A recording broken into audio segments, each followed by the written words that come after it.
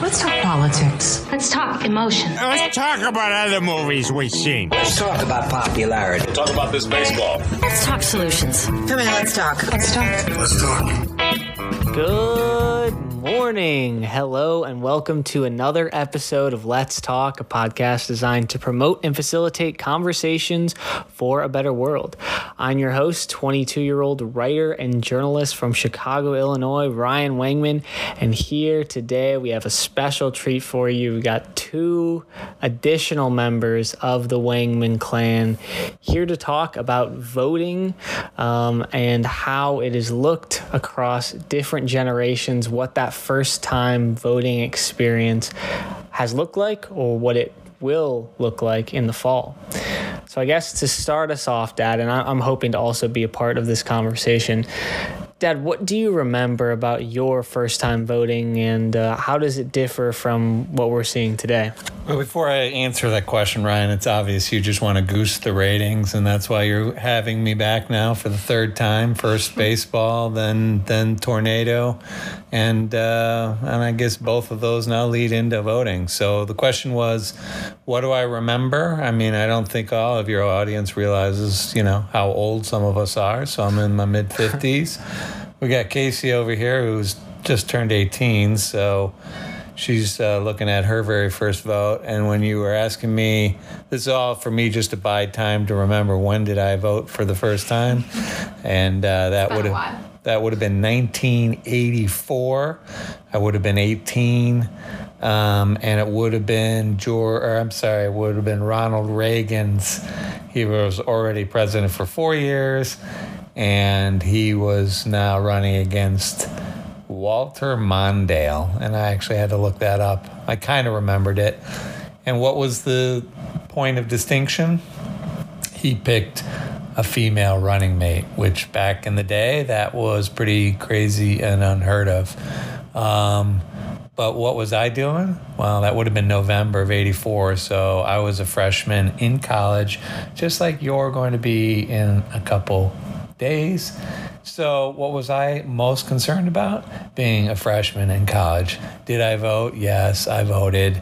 But as I remember, it was pretty rude awakening because I come from a Democratic family. It's pretty much, no-brainer to vote Democratic. I don't think back then we really realized what Reagan was all about. I mean, he seemed benign enough, right? But so I just remembered voting for Mondale and Geraldine, and they got absolutely destroyed. Mm-hmm. And so that would be the first, my first go around, and then the second one would have been 1988. And that's when original George Bush, Senior, or whatever his initial is, W? HW. That's when he ran, and all we could put up against him was Michael Dukakis, which is a nice guy, but he wasn't going to swing the day. So I don't know. The first two times out of the gate, it was actually pretty depressing.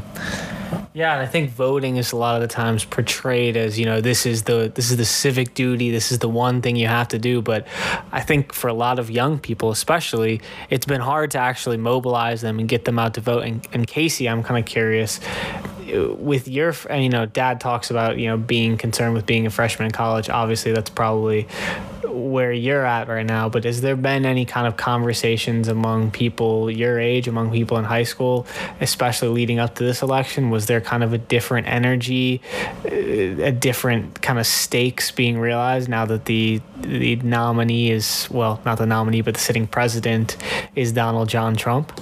Yeah, absolutely. I mean, I think I have the privilege of going to public school in a pretty urban area, so most students are really involved in activism, super involved in, getting out there and voting. And not only that, but social media is so prevalent in our everyday lives that, infographics are so readily available to us, at just the click of a button. So I think nowadays, at least the people that I'm surrounded by, are pretty educated and willing to go out there and vote. And just from an emotion standpoint, and it's okay if you don't have any specific emotions tied to voting or being able to vote for the first time, what did you feel when you voted in the primaries? And if you don't mind me asking, who did you vote for and why? Well, the primaries, honestly, I didn't really have any idea what I was doing. I think you printed some ballots for me to take in and sort of follow when I was entering it in on the electronic ballot, which was also very interesting. You don't have to have like some, amazing Do you remember bulletproof who you answer. voted for? Bernie Sanders, and I will stand by that 100%. Yeah, and my dad's over here sighing. But I think what's important to remember is Bernie Sanders, is a candidate, and correct me if I'm wrong, but that is inspired a lot of young people to want to go out and vote because of the things he talks about and the passion with which he speaks. So, do you feel like when you were first voting, did you have those candidates that really inspired you? And what makes you shake your head about Bernie today? Well, those are two totally different questions. All right. I like Bernie. Bernie's a good man. I love the fact that he's energized a group. I'm probably more of what would be called a centrist, a Democrat. So most of my policies, I kind of lean a little bit more liberal. But from an economic standpoint, I like when there's compromise down the middle. I like some fiscal responsibility. So back to Bernie. So the issue I always had with Bernie was I just didn't understand how his things were going to get paid for. And I also just from a candidate and what goes into winning an election and what groups have to be energized and stuff like that, I thought he was going to have some problems in some different areas. But luckily that's past us now. We can all just galvanize behind our candidate. And that's what I'm most scared about, because I look at the two of you and you really, really don't want to get on board. And I think there's no better time than this to swallow whatever. It wasn't your candidate, but still the number one goal is to defeat the orange mess.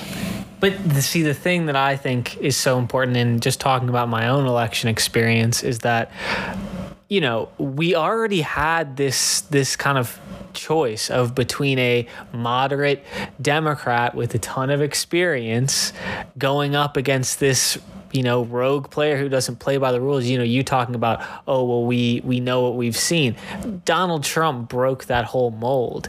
And I think for me, thinking about my first election being, the Clinton-Trump 2016 election, it has changed the way I think about politics forever. No longer do I think, the best way was to go right down the middle, because it was already tried and the strategy didn't work. But I guess, Casey, what, looking forward, do you think that this election being so high stakes, does that make you think about it in a different way? And you talk about the era of social media. Does how candidates run their campaigns, has that had an influence over how you vote? Well, absolutely. I mean, every day I can go on Twitter, Instagram, see videos, Donald Trump spitting lies, It's the media that I choose to intake and, educate myself on. So, yeah, definitely. How about you, Dad?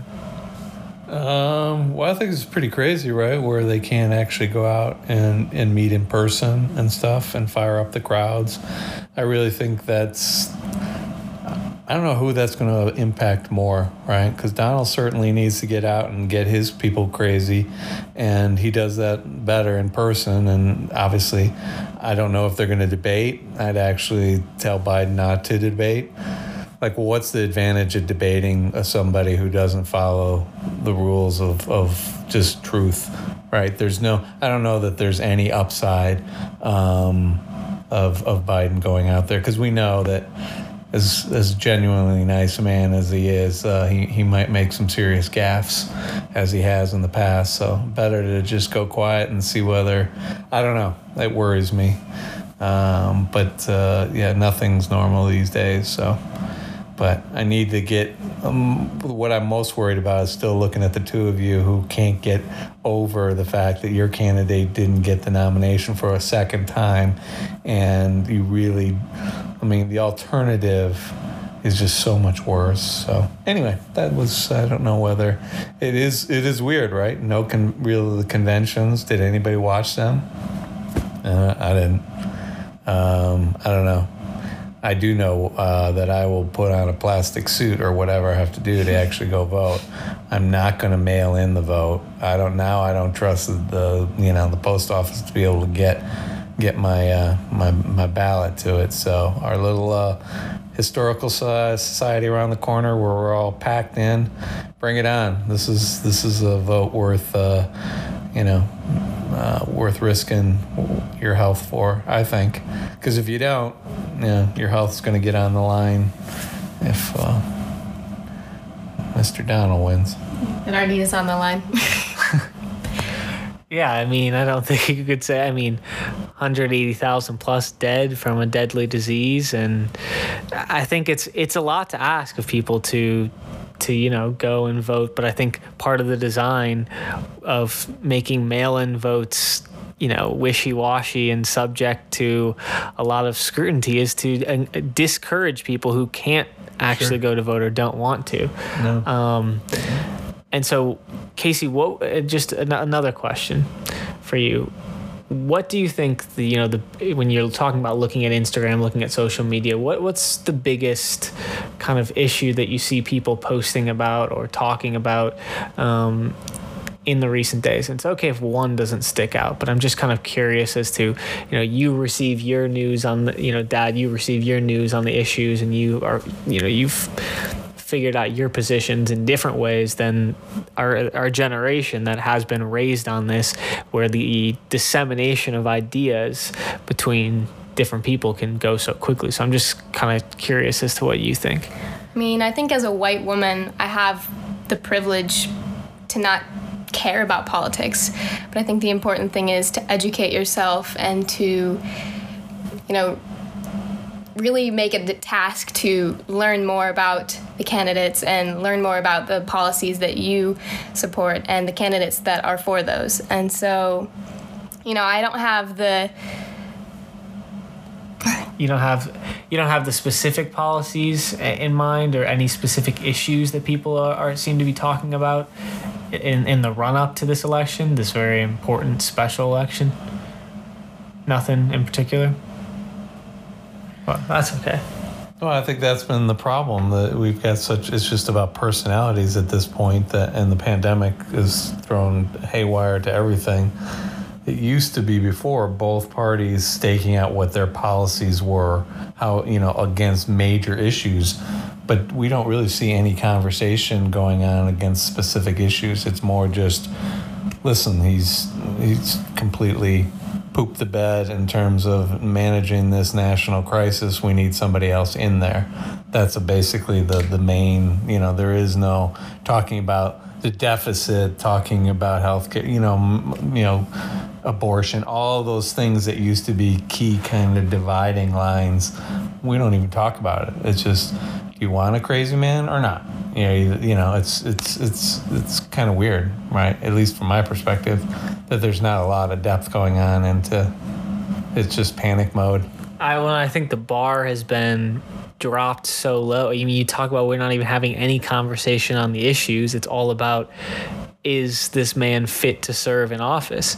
And I think the part that's more important to understand is that a large sector of America doesn't care about that. They just care about him being an outsider, him playing by his own rules, and it doesn't matter. So I guess my final question to both of you, and you can take a stab at it, do you think that, win or lose, this is going to change fundamentally how we see politics going forward? Because there's no going, as much as Trump wants to say make America great again, there's no going back to the way politics were before this.